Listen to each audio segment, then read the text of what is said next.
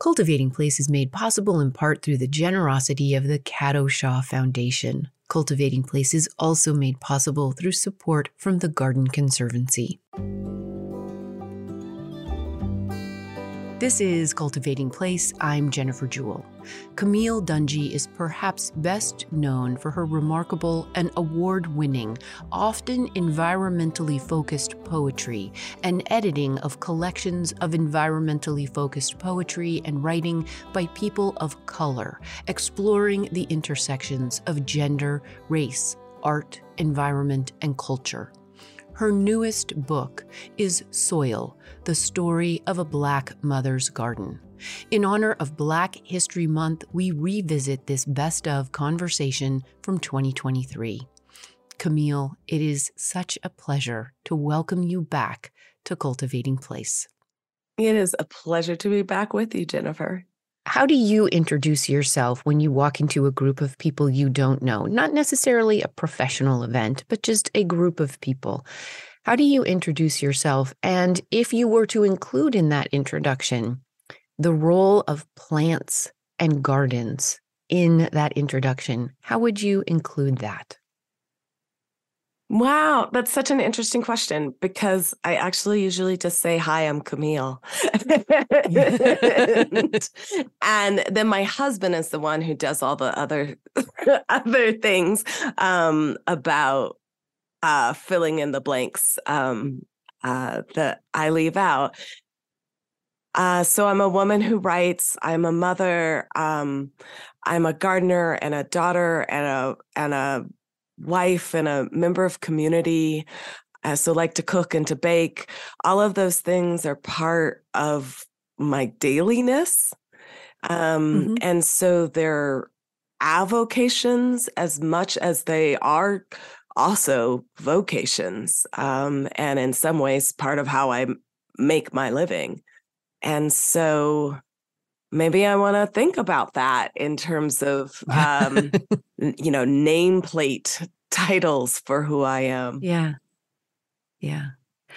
So many people might remember our previous conversation, but for those who don't, I would love to have you take us back a little bit to the people and the places and plants that might have grown you into a woman for whom your poetry is an essential part of you, your motherhood, your daughterhood, your wifedom, if that's a word, your work and your community, including your garden in that community, Camille. And maybe just take us on highlights, because as we move into the germination story for Soil, the story of a Black mother's garden, a lot of these layers are going to come out as well. But maybe just some of the highlights for people to be acquainted with you. Sure. So in May of 2023, I'll publish my 9th book with my name on the spine, is how I describe this. I have 4 poetry collections. I have edited or been on the editorial team for 3 book-length anthologies, and I have a collection of personal essays. And this newest book, Soil, the Story of a Black Mother's Garden, is a book-length narrative chronicling 7 years of my family's efforts to diversify the landscape immediately around us from the ground up. And it is mostly prose, though there is also poetry in it, and there are photographic images, and it really has kind of a multimedia project for a book, which is exciting to me, and I'd be happy to talk a little bit about why I wanted to do that also. But part of why is I think this kind of multivalenced way in which I find myself often living my life, because I am a writer who's also an editor, who's also a professor. I'm a university distinguished professor at Colorado State University. I've been teaching the majority of my adult life, really all my adult life in honesty. And I often think of myself with those three hats of teacher, writer, editor, but I also am a mother. And that is everything, all consuming in usually a positive way and sometimes a very overwhelming way, particularly having come out of the last 4 years now of our experience in these post-COVID times. So I wanted to write a book that could hold a lot of those parts of me inside it, because I didn't want to limit the definition of who I was and who I could be on the page. And also because I'm working to grow this garden that's working in communion with the native landscape. I live in northern Colorado, and it's a beautiful, beautiful place. But I am learning. I am constantly learning how to grow things here.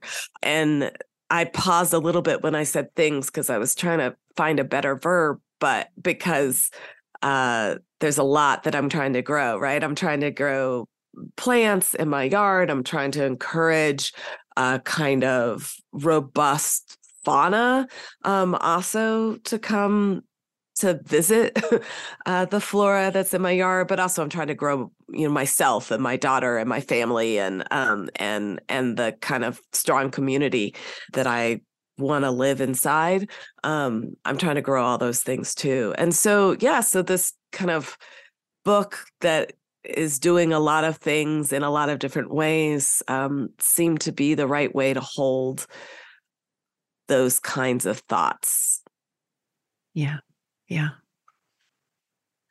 Well, so we're just going to dive right into the book because there are so many themes and there is so much to explore in the themes you bring up around everything you just included in this vessel that becomes soil. And the metaphor of that is rich and beautiful, and that is played out across the book as well. Let's start right with the title, Camille, because it's playing on a couple of things and it's centering a couple of things that don't always get well centered in our horticultural literature, let alone our environmental literature. And that is one of the themes you kind of start us off with is you as a mother, as a daughter, because your parents are very intimately connected to this story, growing this garden, but being well known as an environmental writer, and you contextualize your approach as opposed to the most conventional way in which we think of nature writing. So I would love to have you first talk about the title and then that environmental writer context. Why is it the story of a Black mother's garden? Why isn't it the story of my garden, like Jamaica Kincaid wrote, or the story of a Black woman's garden? Talk to us about the complexity and the importance there of what you're centering. Isn't that Jamaica Kincaid book so delightful? My garden book. Yeah, it blew my mind wide open in 1995 as a young mother and gardener. And I went, oh my word. Mm-hmm. Yeah. How much do I not know? Yeah. Yeah. Well, the soil part has long been on my mind. I think when I first began dreaming towards this project, soil felt like it could be in the title. I love the multiplicity of soil and the word soil and what it means, that it both means something fertile out of which things can grow, and it means to be sullied and damaged and dirtied. And I think that for me, as a Black mother in America, those are twinned realities all the time. I'm always thinking about hope and about growth and about future and possibility. And I'm always thinking about terror and damage and devastation, both. And so just the very word feels like the story of a Black mother's life, the word soil itself, but a garden ends us in the bounty, right? Ends us in the possibility, but not a bounty and possibility that is not without work. This is Cultivating Place. I'm Jennifer Jewell. Camille Dungy is University Distinguished Professor at the University of Colorado and an award-winning eco-poet. She's speaking with us today about her newest title, Soil, the story of a Black mother's garden, which was published by Simon & Schuster in May of 2023. We'll be back for more with Camille right after a quick break. Stay with us.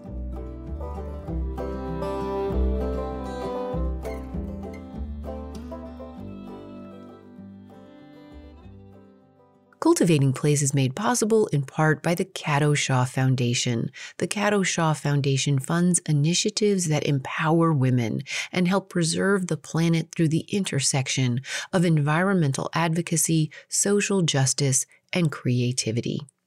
Cultivating Place is also made possible through support from the Garden Conservancy, a not-for-profit organization whose mission is to preserve, share, and celebrate gardens and America's gardening traditions.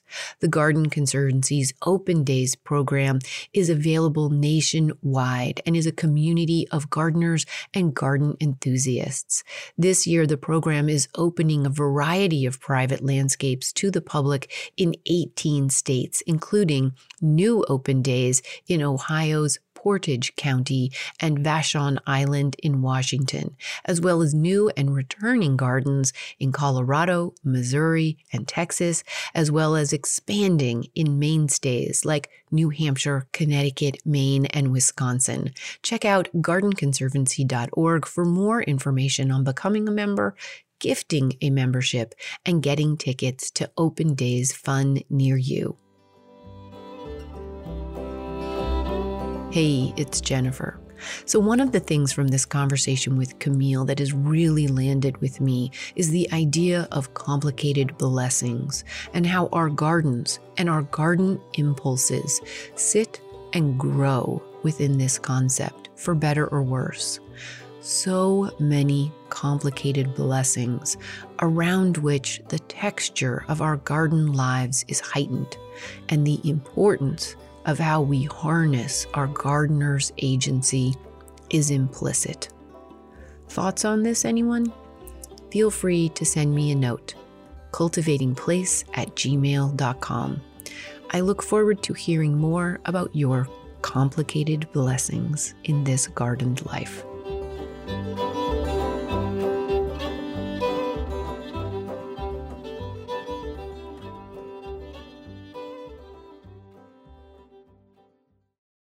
I'm Jennifer Jewell. This is Cultivating Place. We're back now to our conversation with Camille Dungy, human, Black woman, mother, wife, daughter, poet, thinker, and gardener. As we come back to our conversation about her most recent title, Soil, the story of a Black mother's garden, Camille dives into her own sense of resistance against the conventional canon of nature writing that relies on the writer being in isolation.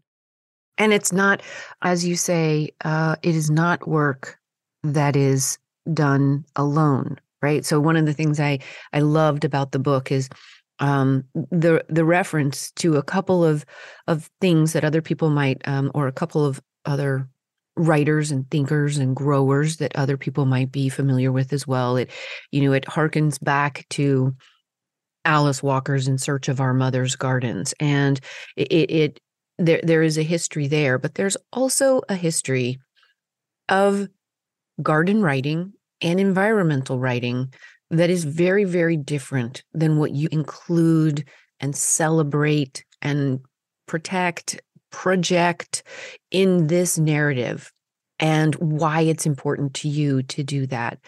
Why was it important to add mother, which then immediately puts you in the context of others and family and thereby community? It will never cease to baffle me why so much of our canonical writing about people who are living in communion with the greater than human world is about those people doing that in solitude. I don't understand it. I really do not understand how it is that so many of the books that are considered great books are about people walking out into the woods by themselves, walking through the mountains by themselves, digging in the gardens by themselves. Like, I don't know why you want to be that alone. For one thing, this is a very crowded planet. Like, can't we figure out how to cohabitate?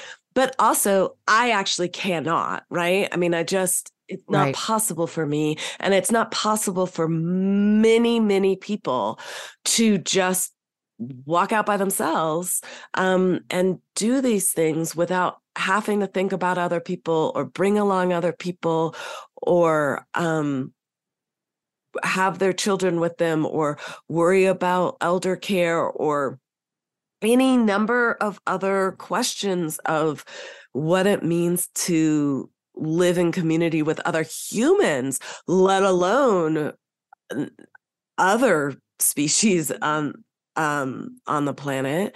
And I didn't want to write another solitary nature book. I wanted to write about the complicated blessing of living intertwined with others. I love that, complicated blessing, because boy, that is the truth of life. And it is, it was an interesting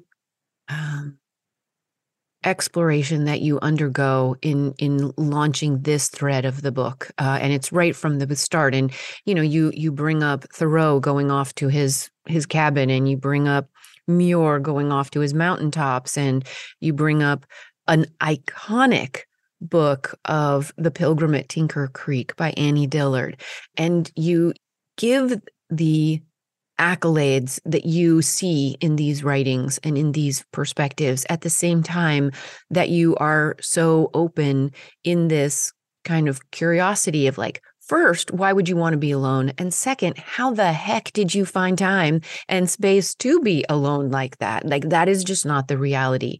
And that complication and blessing is what makes one of the many things that makes Soil so rich as a life narrative of living with others and living with nature.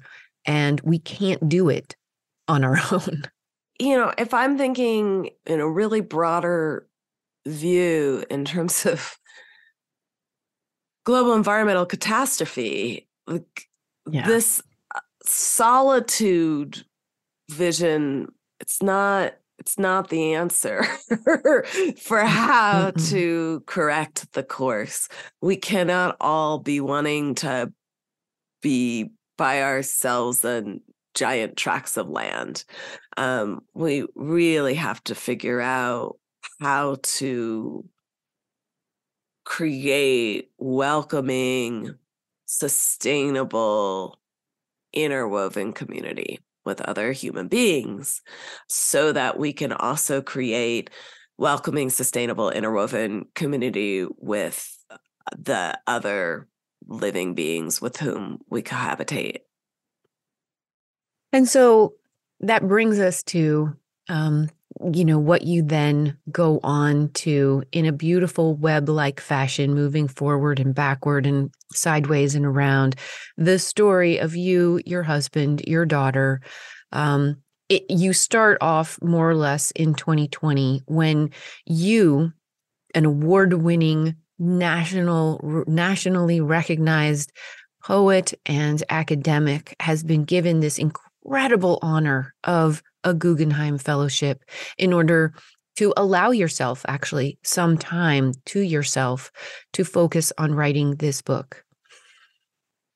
That happens, and it's a beautiful recognition of your value as a writer and a thinker in our world, in some of those, very public ways recognition comes.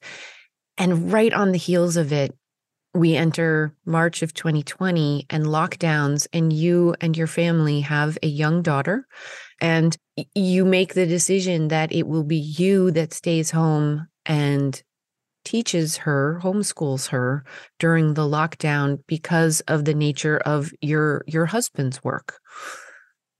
And so right there we come up against this, the tension, as it were generative, sometimes tension of solitude versus community and how to make the two kind of balance. Take us from there. I don't want to. That was yucky. Well, and it's just, oh God, there's a moment right in the beginning, Camille, where you say something like, it's so heartbreaking. Like you want to homeschool your daughter, but you are so heartbroken at the loss of what you thought this fellowship was going to be. And there's some moment where you and your daughter have this interaction in which she says, I know you would rather be working on your book than teaching me. And you say something like, maybe I shouldn't be so honest with my child all the time. Or there was another line that you're like, being honest with your child is often such a bummer. Like you become such a bummer of a mother around all of these topics. And I wanted to put my head down on the table and pound it a little bit, Camille. Yeah. Right. I mean, I've brought a person into a really difficult planet and a difficult moment. And oh, poor girl. I mean, she's being raised by two professors.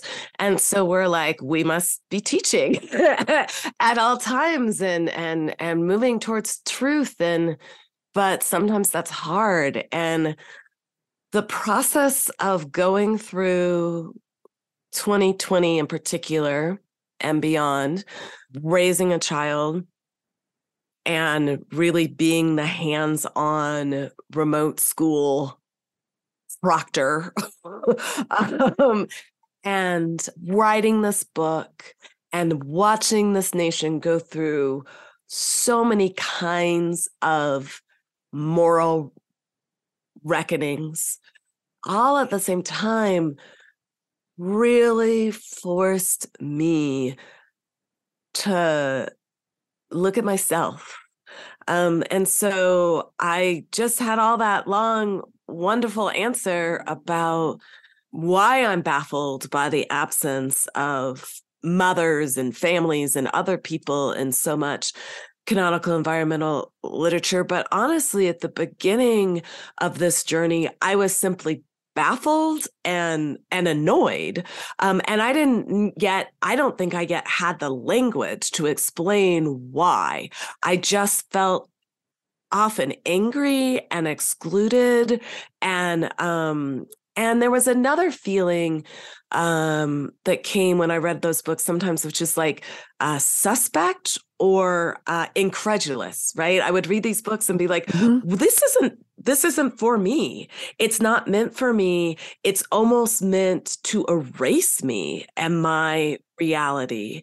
And so I got this Guggenheim which I had applied for 20 years, right? It wasn't just like I just got the Guggenheim. Like I had actively applied and worked. One year when my daughter was an infant, I had to put in my materials for full professor. And I figured, well, I'm pulling together that whole dossier. I might as well do the Guggenheim at the same time. These same people can write me letters, So I was doing both applications. My father flew out from Iowa to Oakland to watch the child for 10 days while I did that application, which I did not. I received the full professor promotion, but I did not receive the Guggenheim that time. Like this is to have received the Guggenheim, finally, there were years of work and a community of care that went into helping to make that possible for me. And I thought, I will now get to write for 8 hours a day while my daughter's in school, like, they do in the movies. The writers that's how writers are supposed to live, right? I haven't been able to do this. Right. I've had to be teaching and mothering and whatever. And then almost instantly that went away. And it was work for me to understand that was okay, that I could also still be a writer and be doing this work of mothering and helping my husband do what he needed to do, and support him in that way. And like that, but it just meant a different kind of writing. It meant I had to write a different story than existed that I had seen. Yeah. And you are very successful in this, and you are very honest with us as readers, and as you are with your daughter about where the world is and who her family is within that world. And I love the parallel throughout the book of us as mothers learning to mother as we go, because there is no real manual except for the mothers who came before us. But at the same time that you are learning to garden as you garden, and the land and the animals there teach you more, and that the garden is honest with you in many of the ways that you are honest with Callie or with your husband, so that there is beauty. Always there is beauty, but always there is brutality of some level that is twinned, as you said earlier, to that beauty. And that just struck me over and over again as such an important inclusion and honesty for us as gardeners, as humans, as mothers, as women, as white people, as Black people, to read all of that there and to have it now sit on that same bookshelf with the great books that came before it along those lines. Yes, Jennifer. I mean, I think since so many of your listeners really are horticulturalists and thinking about landscape design and theory and practice, I'm trying in this garden as much as possible to honor the kind of native landscape, and I'm also trying to practice, maybe permaculture, maybe one of the words. There's so many rewilding. There's a variety of different ways that we can think about it.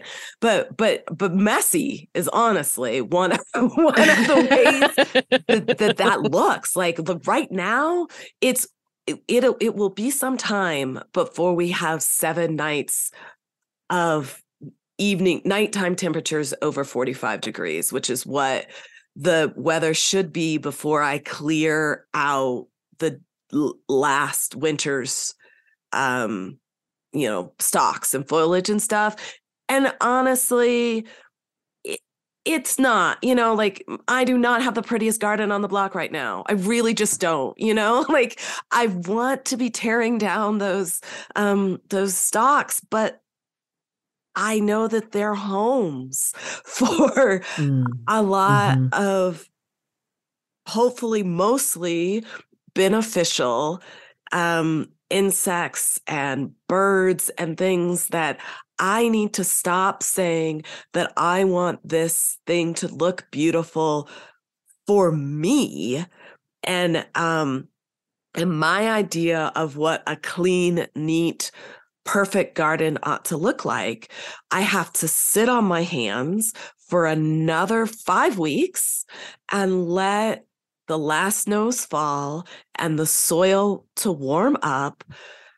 So before I clear out that Scrabble, and what thrives from that ugliness will reward me for that patience. And that's hard. That is a hard lesson. I have to relearn it every April and May Yeah. here in Colorado. Especially in northern Colorado. I having been actually born in Loveland, the town right below you, and lived there for several of my adult gardening years. It's that like snow on May 1st is like it's a gut punch. And it is a slow spring in northern Colorado. But as you say, it will reward you. And you've used a couple of words here that I think, there is a parallel between what we see and what we expect from environmental writing and what we see and what we expect from our gardens, and the importance of this exact moment in time to shift our language, shift what we see and what we believe is supposed to be included in a good, ecological, and beautiful garden, and shift what we even see as messy versus beautiful. Because this is something I talk about with guests pretty much every week, Camille, and it is something I certainly talk about when I am giving any public presentation. This idea, and I had a fantastic interview with an entomologist who said to me something that just sticks with me, and that is that if you can look at a garden and it looks to your eyes as beautiful, in quote, air quotes right there, but you don't hear the sound of birds and insects, then that is not a beautiful garden. That is a dead garden, right? And so what is messy versus lively? What is, richly biodiverse versus messy or ugly? Like, these are shifts we are making. And it's through, in large part, people just like you writing stories just like this, that we learn to see differently, and we shift our expectations of not only what we expect, but what we want out of the richness of these spaces, whether that's environmental writing or that is the gardens right in front of us. Right. And then for me, the next step, and circling back to why that Black mother is important in the title, is that for me, then it's also a direct leap to how we treat other humans, right? That the messiness and unexpectedness and difference of appearance that happens when we meet people who are outside of our experience of quote unquote normal. I'm hoping that a book like mine can help a reader see the ways in which these are same kinds of conversations, that a diversified landscape is a rich, healthy, vibrant, life-sustaining landscape in all the different ways that we can think about what diversity might mean. Yeah. This is Cultivating Place. I'm Jennifer Jewell. Camille Dungy is a university distinguished professor at the University of Colorado and an award-winning eco-poet.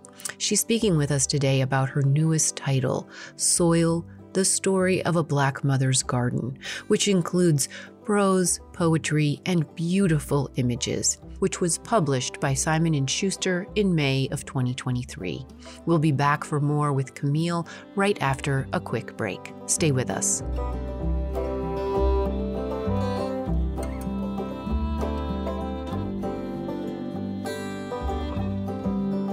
Hey, it's Jennifer again, riffing off the idea of complexity. The other idea from this conversation that I cannot shake is that of resilience and resistance together. When we consider the many, many challenges our world faces at this exact moment, those troubles that keep us up at night, that hobble us with doubt and grief, I ask myself, through the lens of my garden and gardening, what have I not sufficiently resisted? Where have I resisted and proven once again that the garden life from a garden culture of care is one nexus of resilience in our world? There is so much more we can more sufficiently resist. We each have to make our own lists on this, right? And that's the kind of things gardening mothers on this mothering planet do. What's on your list of things to more sufficiently resist and ways to cultivate greater resilience? I would love to know. Send me a note, cultivatingplace@gmail.com. And thank you, as always, for listening and for the cultivation of care in your place.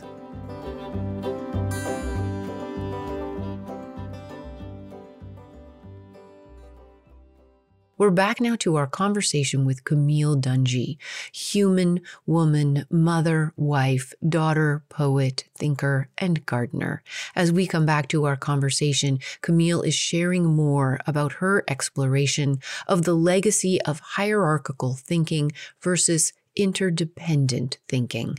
There's a section in the book where, among other things, I talk about this copper plate made by a Franciscan priest named Diego de Valadez.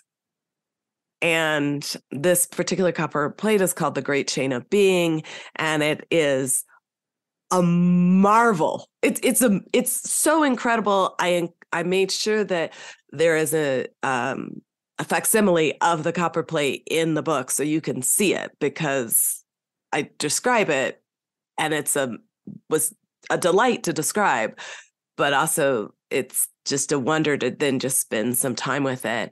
And God is at the top, and there's a demon who looks very much like a woman giving birth. At the bottom of this chain of being, and all the people and a variety of different kinds of animals and trees are at the very bottom, just above the demons and the devil.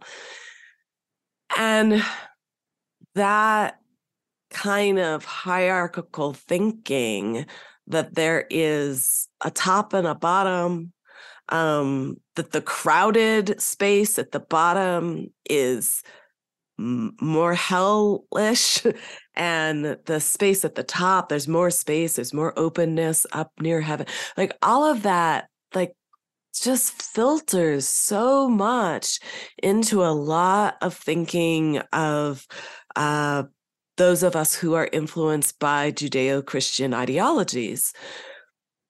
And there are a lot of things about Judeo-Christian ideologies that I deeply value. Through the book, I talk about the ways that being raised in the church is so important to the good parts of who I am, most notably that whole love your neighbor as yourself rule. Yes. But also this idea of God as separate, and as like that there are differences between us that are hierarchies of value. I Mhm. I am forever working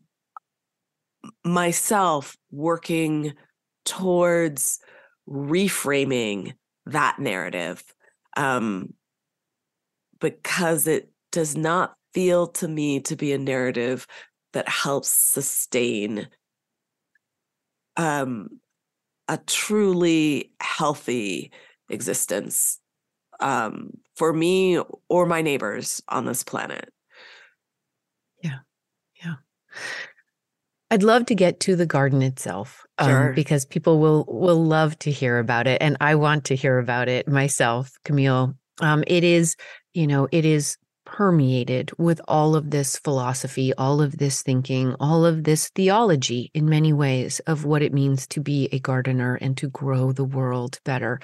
Describe your garden a little bit, and maybe describe your prairie project and some of your native incorporation, as well as the dooryard garden, which is so beautiful, and then we'll go from there. I live in a suburb, which is, um, again, not one of those things that we necessarily think about when we're thinking about people writing about the wild world. You're not necessarily thinking about somebody who lives in a 1980s planned community, with cul-de-sacs and such like that. But that's where I live. It's a when we moved in, it was grass, a few junipers, and some arborvitae, and like a couple other plants, and uh, like river rock hardscaping and things like that. And year by year, we've moved into the sod, cut out different sections of sod, or used lasagna method, or I've tried so many different ways of doing this kind of regeneration, and reclaimed some of the areas of lawn for flowering beds, and also pulled rock and turned them into living vegetation spaces as well. And there was one side lawn that was a pretty substantial size, but was so overrun with thistle in particular, that we couldn't use it. My daughter couldn't use it to play in, and so, which is the one reason that we still have any of the lawn that we have, is that my daughter has insisted, justifiably, that she would like some place to run around. So Right, right. we've kept some lawn, but not this one. In 2019, we removed the sod from that south lawn, and I replaced it with native and naturalized Yeah. um, um, plants.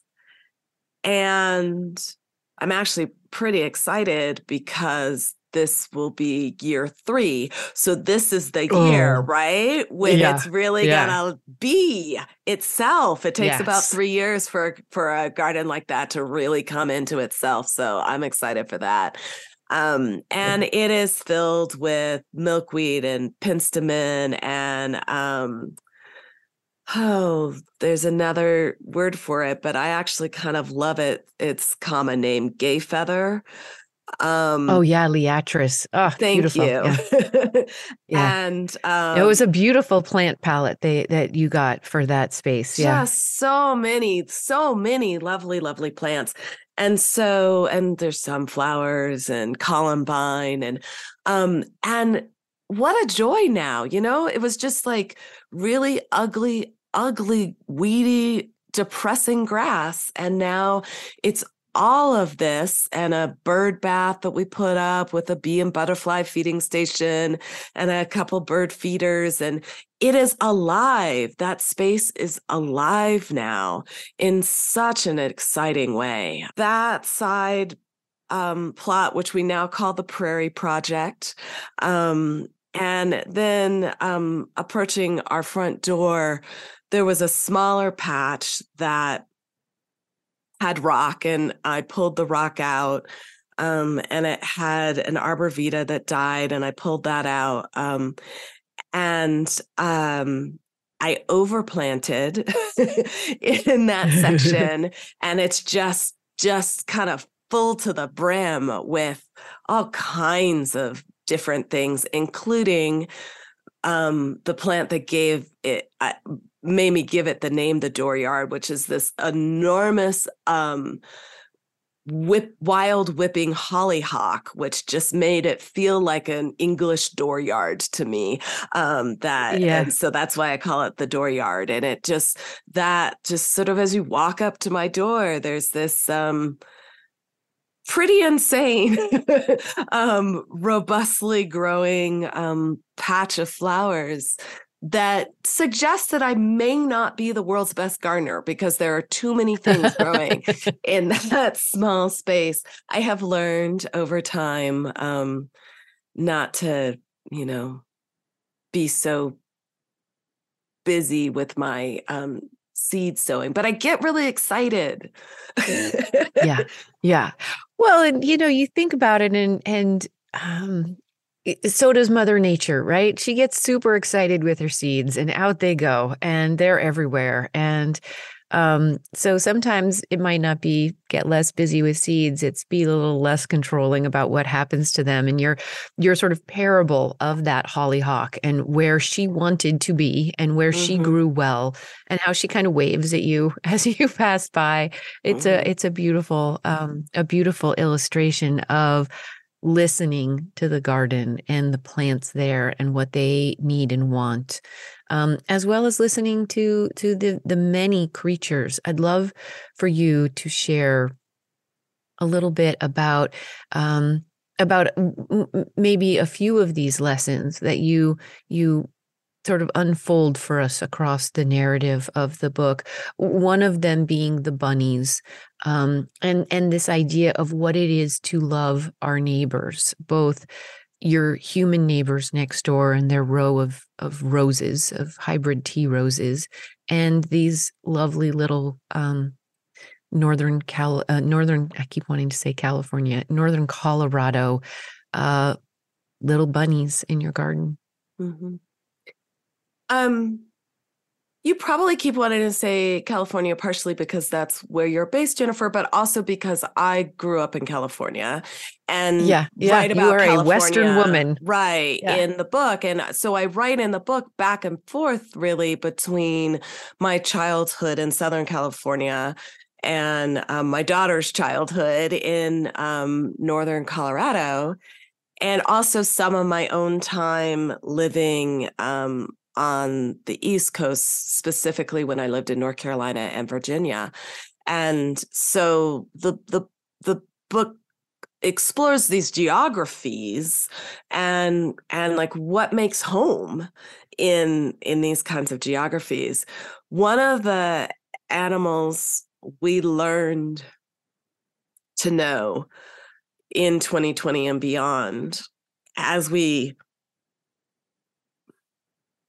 sat still in our house, looking outside more, were the local native bunnies, these mountain cottontails.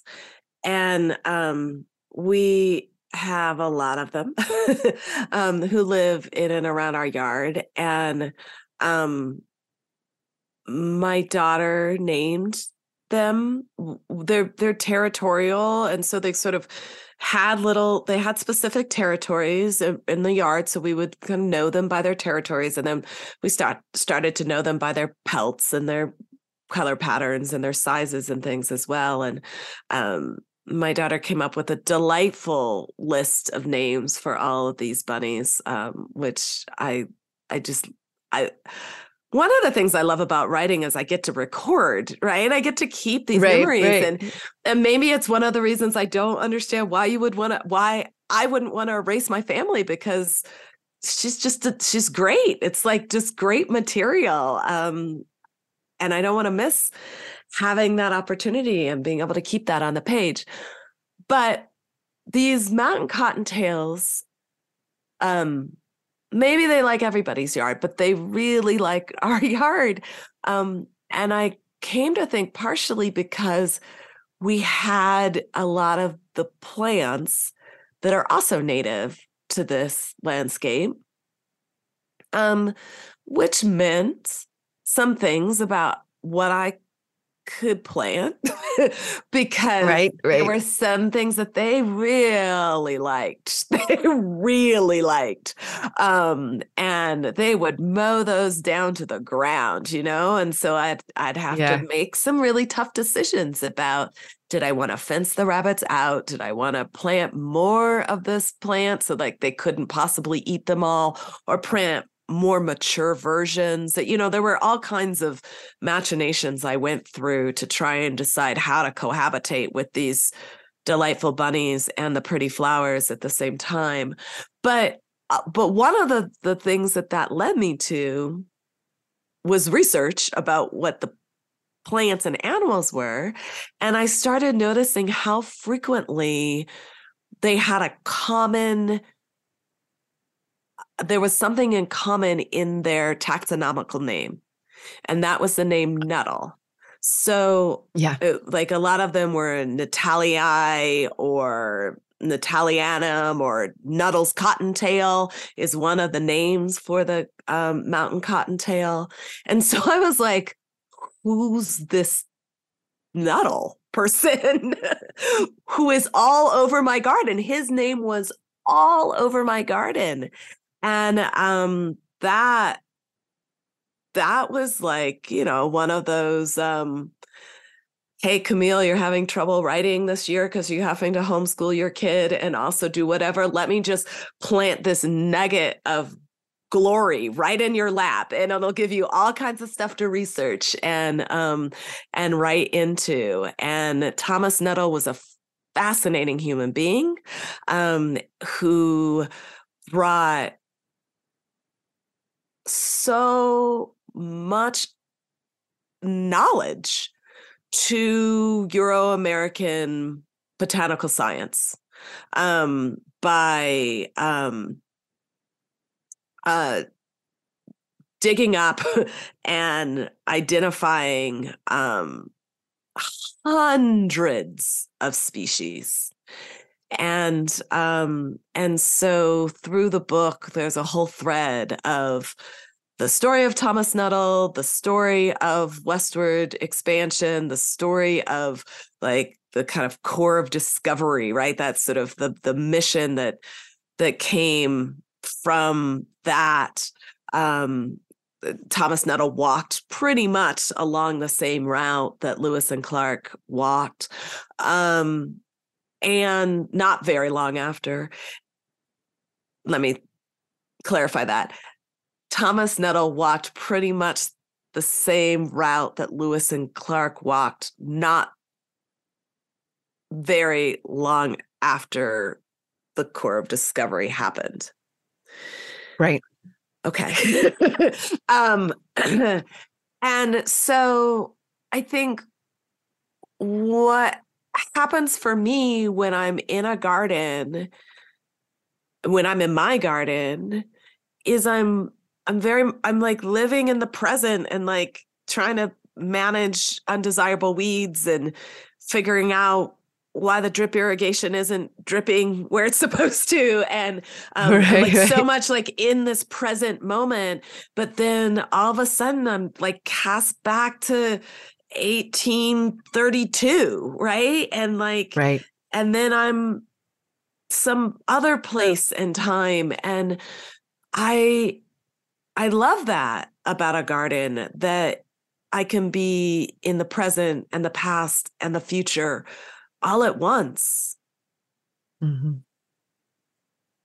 Yeah. I went in a Yeah. And lot of directions there, Jennifer. Did that make sense? that's okay. No, it made total sense. And what it gets to is this web of life that you are trying to make visible for us, whether it's how we decide to deal with our bunnies eating our plants, who then you decide to live with because you actually begin to love them, and then you grieve one that has died in the garden, and how we live with our next door neighbors who might be planting different plants than ours, or using elements that we don't necessarily want in our garden, and working and living with them at the same time. Like the way you handle Nuddle, who could be just dismissed as another white guy who erased names, like to honor both the knowledge that he brought and his passion for these plants, and how they then,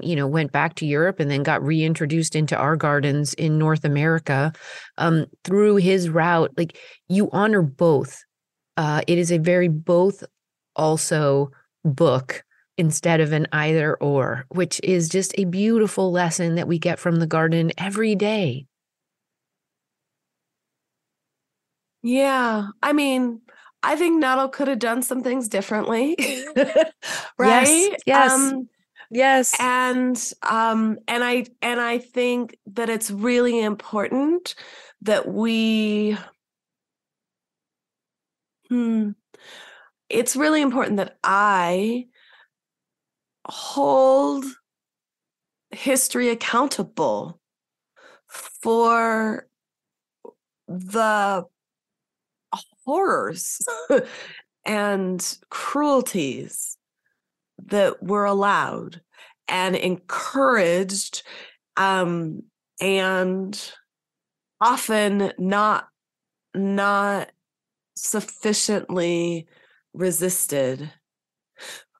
But it's also important that I acknowledge the spaces of resistance that have always happened.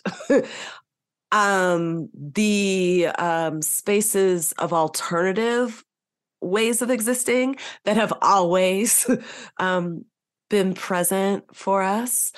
And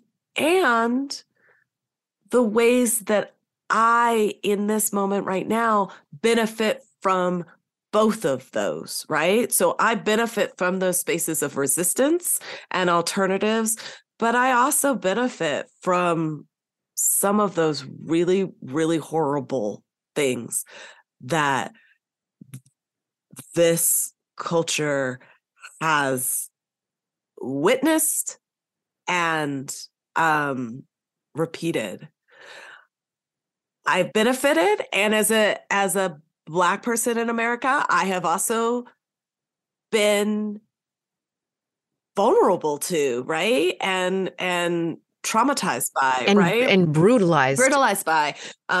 So Yeah. like it has to be both and, right? Like I can't live in this body on this particular landscape without holding all of those complicated truths, all of them at the same time. And I don't feel the need not to hold all of those complicated truths all at the same time. I don't feel the need to, like, this is the word, whitewash history, right? And make it look pristine and clean and uncomplicated.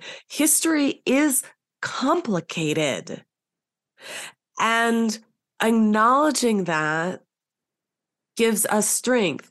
Growth is complicated, and acknowledging Mhm. that gives growth strength also, right? Yes. Yes.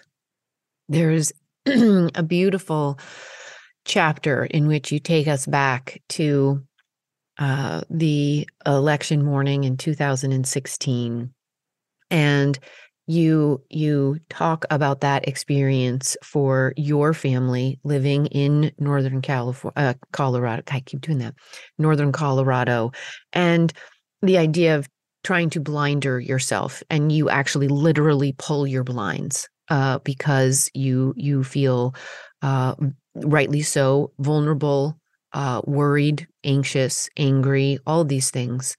And at the end of this chapter, you decide that you would rather have your blinds open so that you can see the garden than close yourself off from the reality of the world, because you will miss its beauty, as well as blinder yourself from the terror and the brutality. And it's a very moving moment.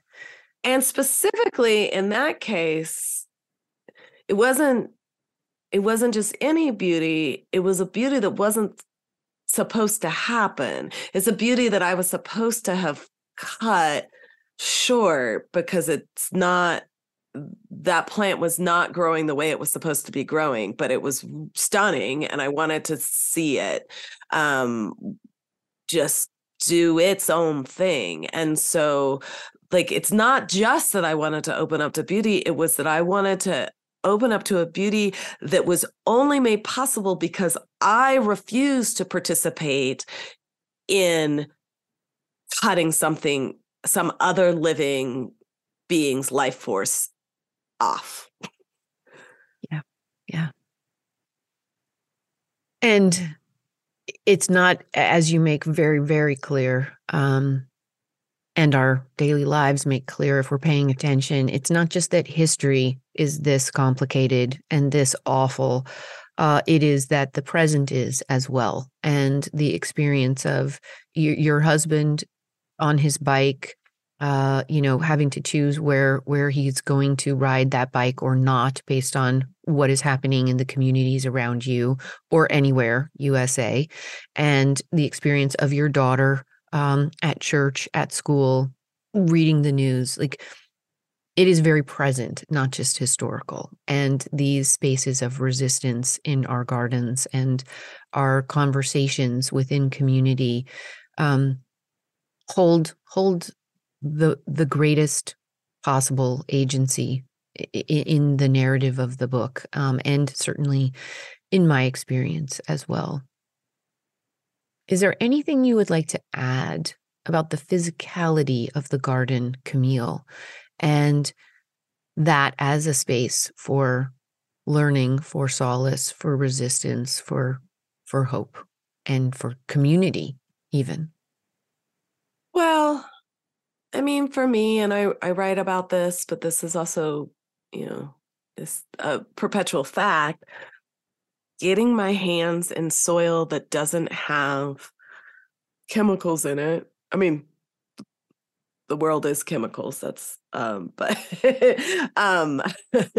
industrial herbicides and pesticides in it helps me, right? I mean, study after study is now showing that, like, it truly actually is beneficial to the body and mind in very clear neurochemical ways.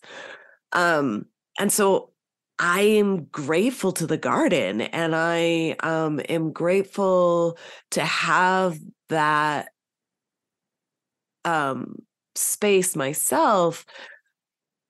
I don't know that you need a garden in the way like that you necessarily need to have a tract of land to work, right? Like working with a house plant, working in a container garden, working in a community garden, volunteering someplace where anywhere where you can participate in an organic growing environment that is concerned with helping things to grow, right? And I particularly like flower gardens, flower grasses, forbs, shrubs, whatever, in a way that's different to me than vegetable gardens, because there's a different kind of reciprocity at stake. That a lot of the flowers that I grow, like wildflowers, they are useless in a vase. You cannot cut these things down and make a bouquet of them. They just wilt instantly. and sometimes have like really weird little bugs that like that they work in collaboration with, but I'm like, you don't need to be in my dining room. Right. So all of that means that they just live their cycle. Mm-hmm. And then when they finish living their cycle, some of them stay on the stalk until they turn to seed, and then I have new seeds for the next year, and some of them get eaten by the birds, and on we go. Like, that's quote unquote all I get from them. And that feels so useful to me, to have some relationships with neighboring beings that are really pretty low in the reciprocity cycle. It's not like this tomato plant has to give me 15 tomatoes or it's not worth it to me.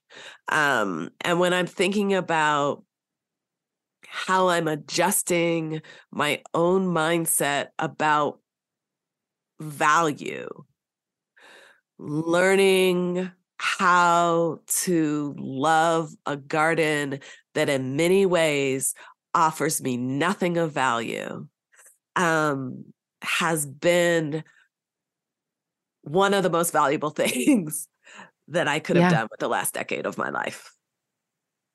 Mm-hmm.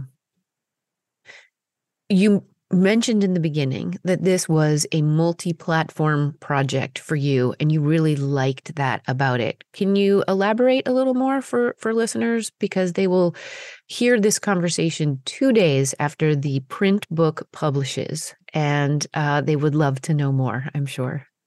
Sure, I would be really happy to talk about that. So as the book progressed, and I can tell you, any of you who are interested in writing process questions, at first this book was just 20 minutes a day. 20 minutes a day, I would sit down and record whatever I saw or was thinking, and that was it. That was really all I had to do. And those 20 minutes build up. And eventually, as we progressed through the year, it became 500 words a day, and then 1,000 words a day, and then onward. But the units hold together very much like a home garden might. So there are different sections or plots that you can kind of move from one to the next. And sometimes it feels like there's a very cohesive unit. And then it flows to another cohesive unit that will start to feel like a whole. And so I wanted to organize the book in a way that feels like a garden. And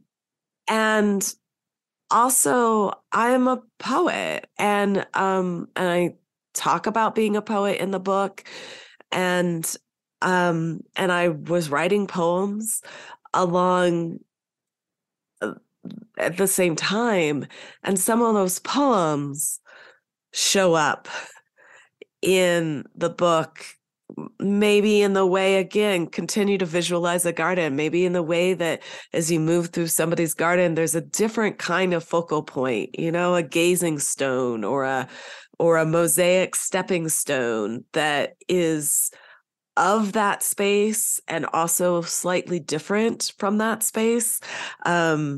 That's part of how I was hoping the poems might work, that they're part of the narrative, and also different from the narrative in some ways. And then also, I know that we live now in a visual moment, and it's one thing to be told in words what these plants look like. And I try to do a good job of describing the plants so you can see them and experience them and smell them and know what they feel like. But I also don't want you having to rush to Google while you're reading my Right, book right. to feel like you can know things. And so I had a friend come over with a good quality camera and take some pictures of the plants. And my daughter was really interested in this process. And Mary Ellen handed over the camera to my daughter. And the next thing I knew, my daughter was taking pictures, such good pictures that we ended up buying my daughter a good quality camera for Christmas that year. And so I actually don't know in the book which of the pictures were Mary Ellen's and which of the pictures were Callie's. And Mary Ellen and Oh, that's Callie love beautiful. that. Yeah. And I handed over those photographs and some clippings, early fall clippings from the garden that I sent to an artist named Dion Lee, who lives in Ohio. And she took these clippings and the photographs and made these photograms, these photographic images using these, and they are also sprinkled throughout the book. And so that's the 3 different women per image, that I just find that like that representation of community in that process. And those photographs serve as little borders, really, between each of the sections of your garden tour in the book. I also recorded the audiobook.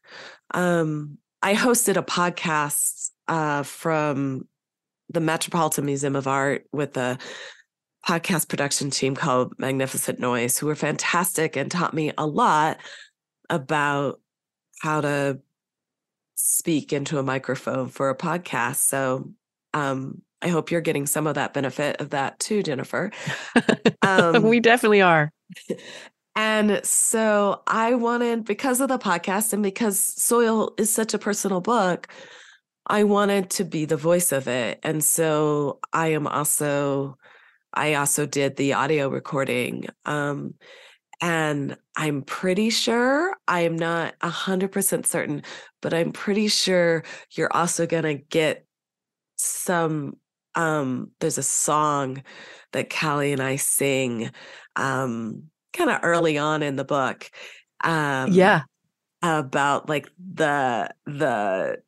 the convention of the lone nature writer. And in the audio version of the book, I think you're going to get the recording of our singing that Oh, song. that's so great. So whereas you aren't necessarily going to get those, the photographs, you'll get me reading the poems, and then you'll get this kind of that audio component that's another. And I think art gardens like that. Art gardens multi-layered and Yes. really kind of multi-genre in a sense. And so that's why I wanted this project in both the print version and the audio version to be able to honor that kind of texture. Yes. Yes. Oh, I look forward to that. Do we think the audiobook will be ready at the same time as the print book, or will it publish a little bit later? The hope is that it should be ready at the same time as the print book. Great. Great. I would love to end with having you read a little something. Why don't I read that bit on 308? And I guess the only other than context that your readers might need, one whole other thread we didn't even discuss in the book, is because this happened in 2020 in Northern Colorado. Much of the book happened simultaneous to what is still the largest fire in Colorado State history, which came to within 10 miles of my house.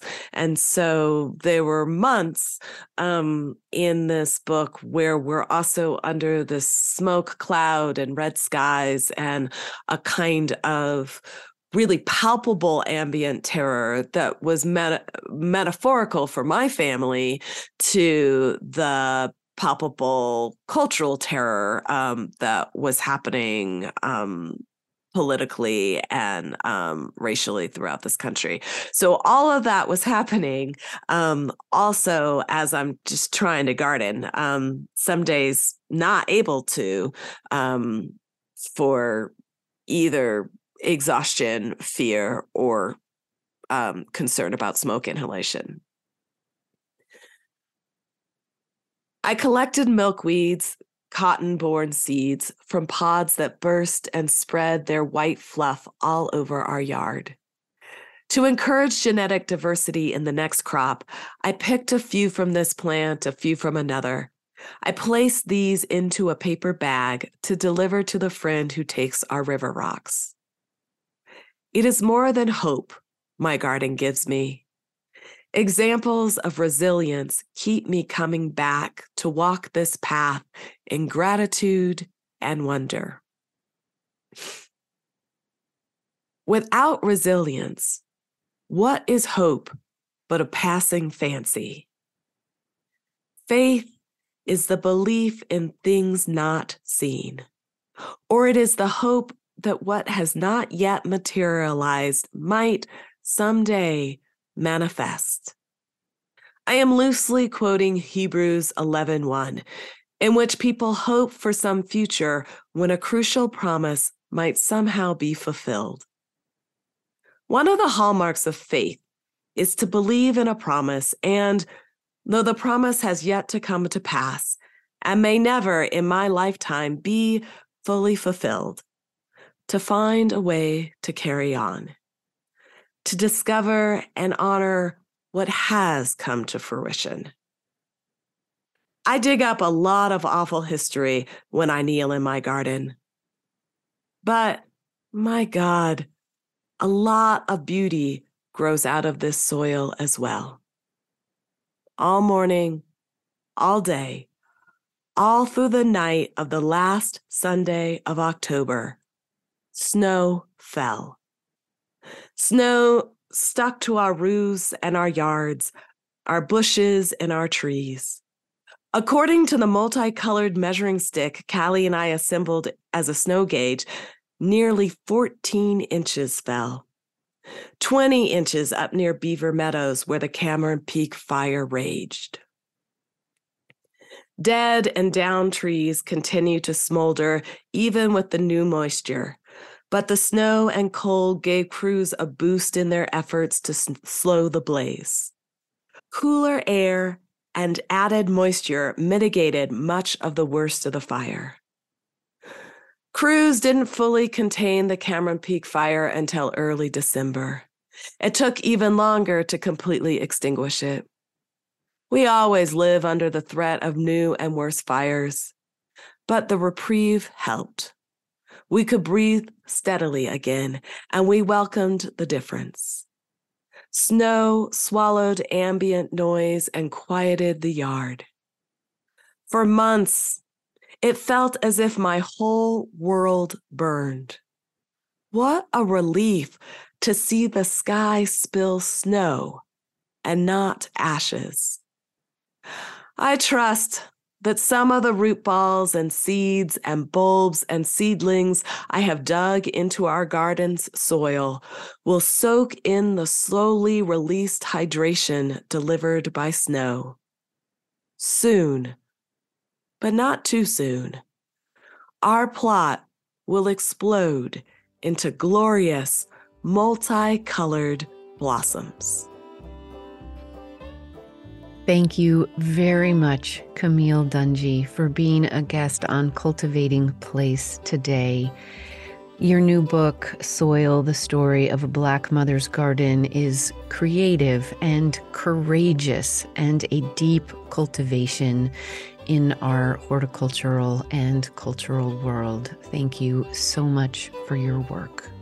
Thank you, Jennifer, for this really, really gracious conversation.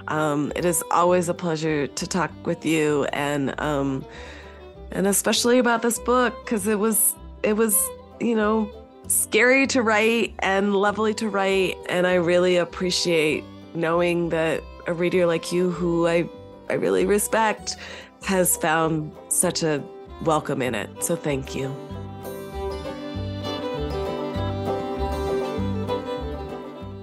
Camille Dungy is a university distinguished professor at Colorado State University and an award-winning poet, often referred to as an eco-poet. She has been recognized with fellowships from the National Endowment for the Arts, Cave Canem, and the Guggenheim Foundation. In 2021, she received the Academy of American Poets Fellowship in recognition of distinguished poetic achievement. She has more than 9 books of prose and poetry to her name. Her latest, Soil, the Story of a Black Mother's Garden, was published by Simon & Schuster on May 2nd, 2023. Join us again next week when, as a midwinter retreat, we head to the library for some good books, specifically the Cherokee Garden Library at the Atlanta History Center, in conversation with Stacy Catrone, Library Director, and Jenny Oldfield, Senior Technical Librarian and Supervisory Archivist. This conversation will pair nicely with a warm cup of something on a cold afternoon. Cultivating Place is a co-production of North State Public Radio, a service of CAP Radio licensed to Chico State Enterprises. Cultivating Place is made possible in part by listeners just like you through the support button at the top right-hand corner of every page at cultivatingplace.com. Every donation between now and March 1st goes directly towards helping us reach our matching goal from a generous grant of the Caddo Shaw Foundation. Thank you for listening. Thank you for supporting and making this program possible. The Cultivating Place team includes producer and engineer Matt Fiddler, tech and web support from Angel Haracha, weekly show transcripts by Do-List Transcriptions, and communications support from Deanna Newport and Matt Valiga. We're based on the traditional and present homelands of the Mechoopda Indian tribe of the Chico Rancheria. Original theme music is by Ma Muse. Until next week, enjoy the cultivation of your place. I'm Jennifer Jewell.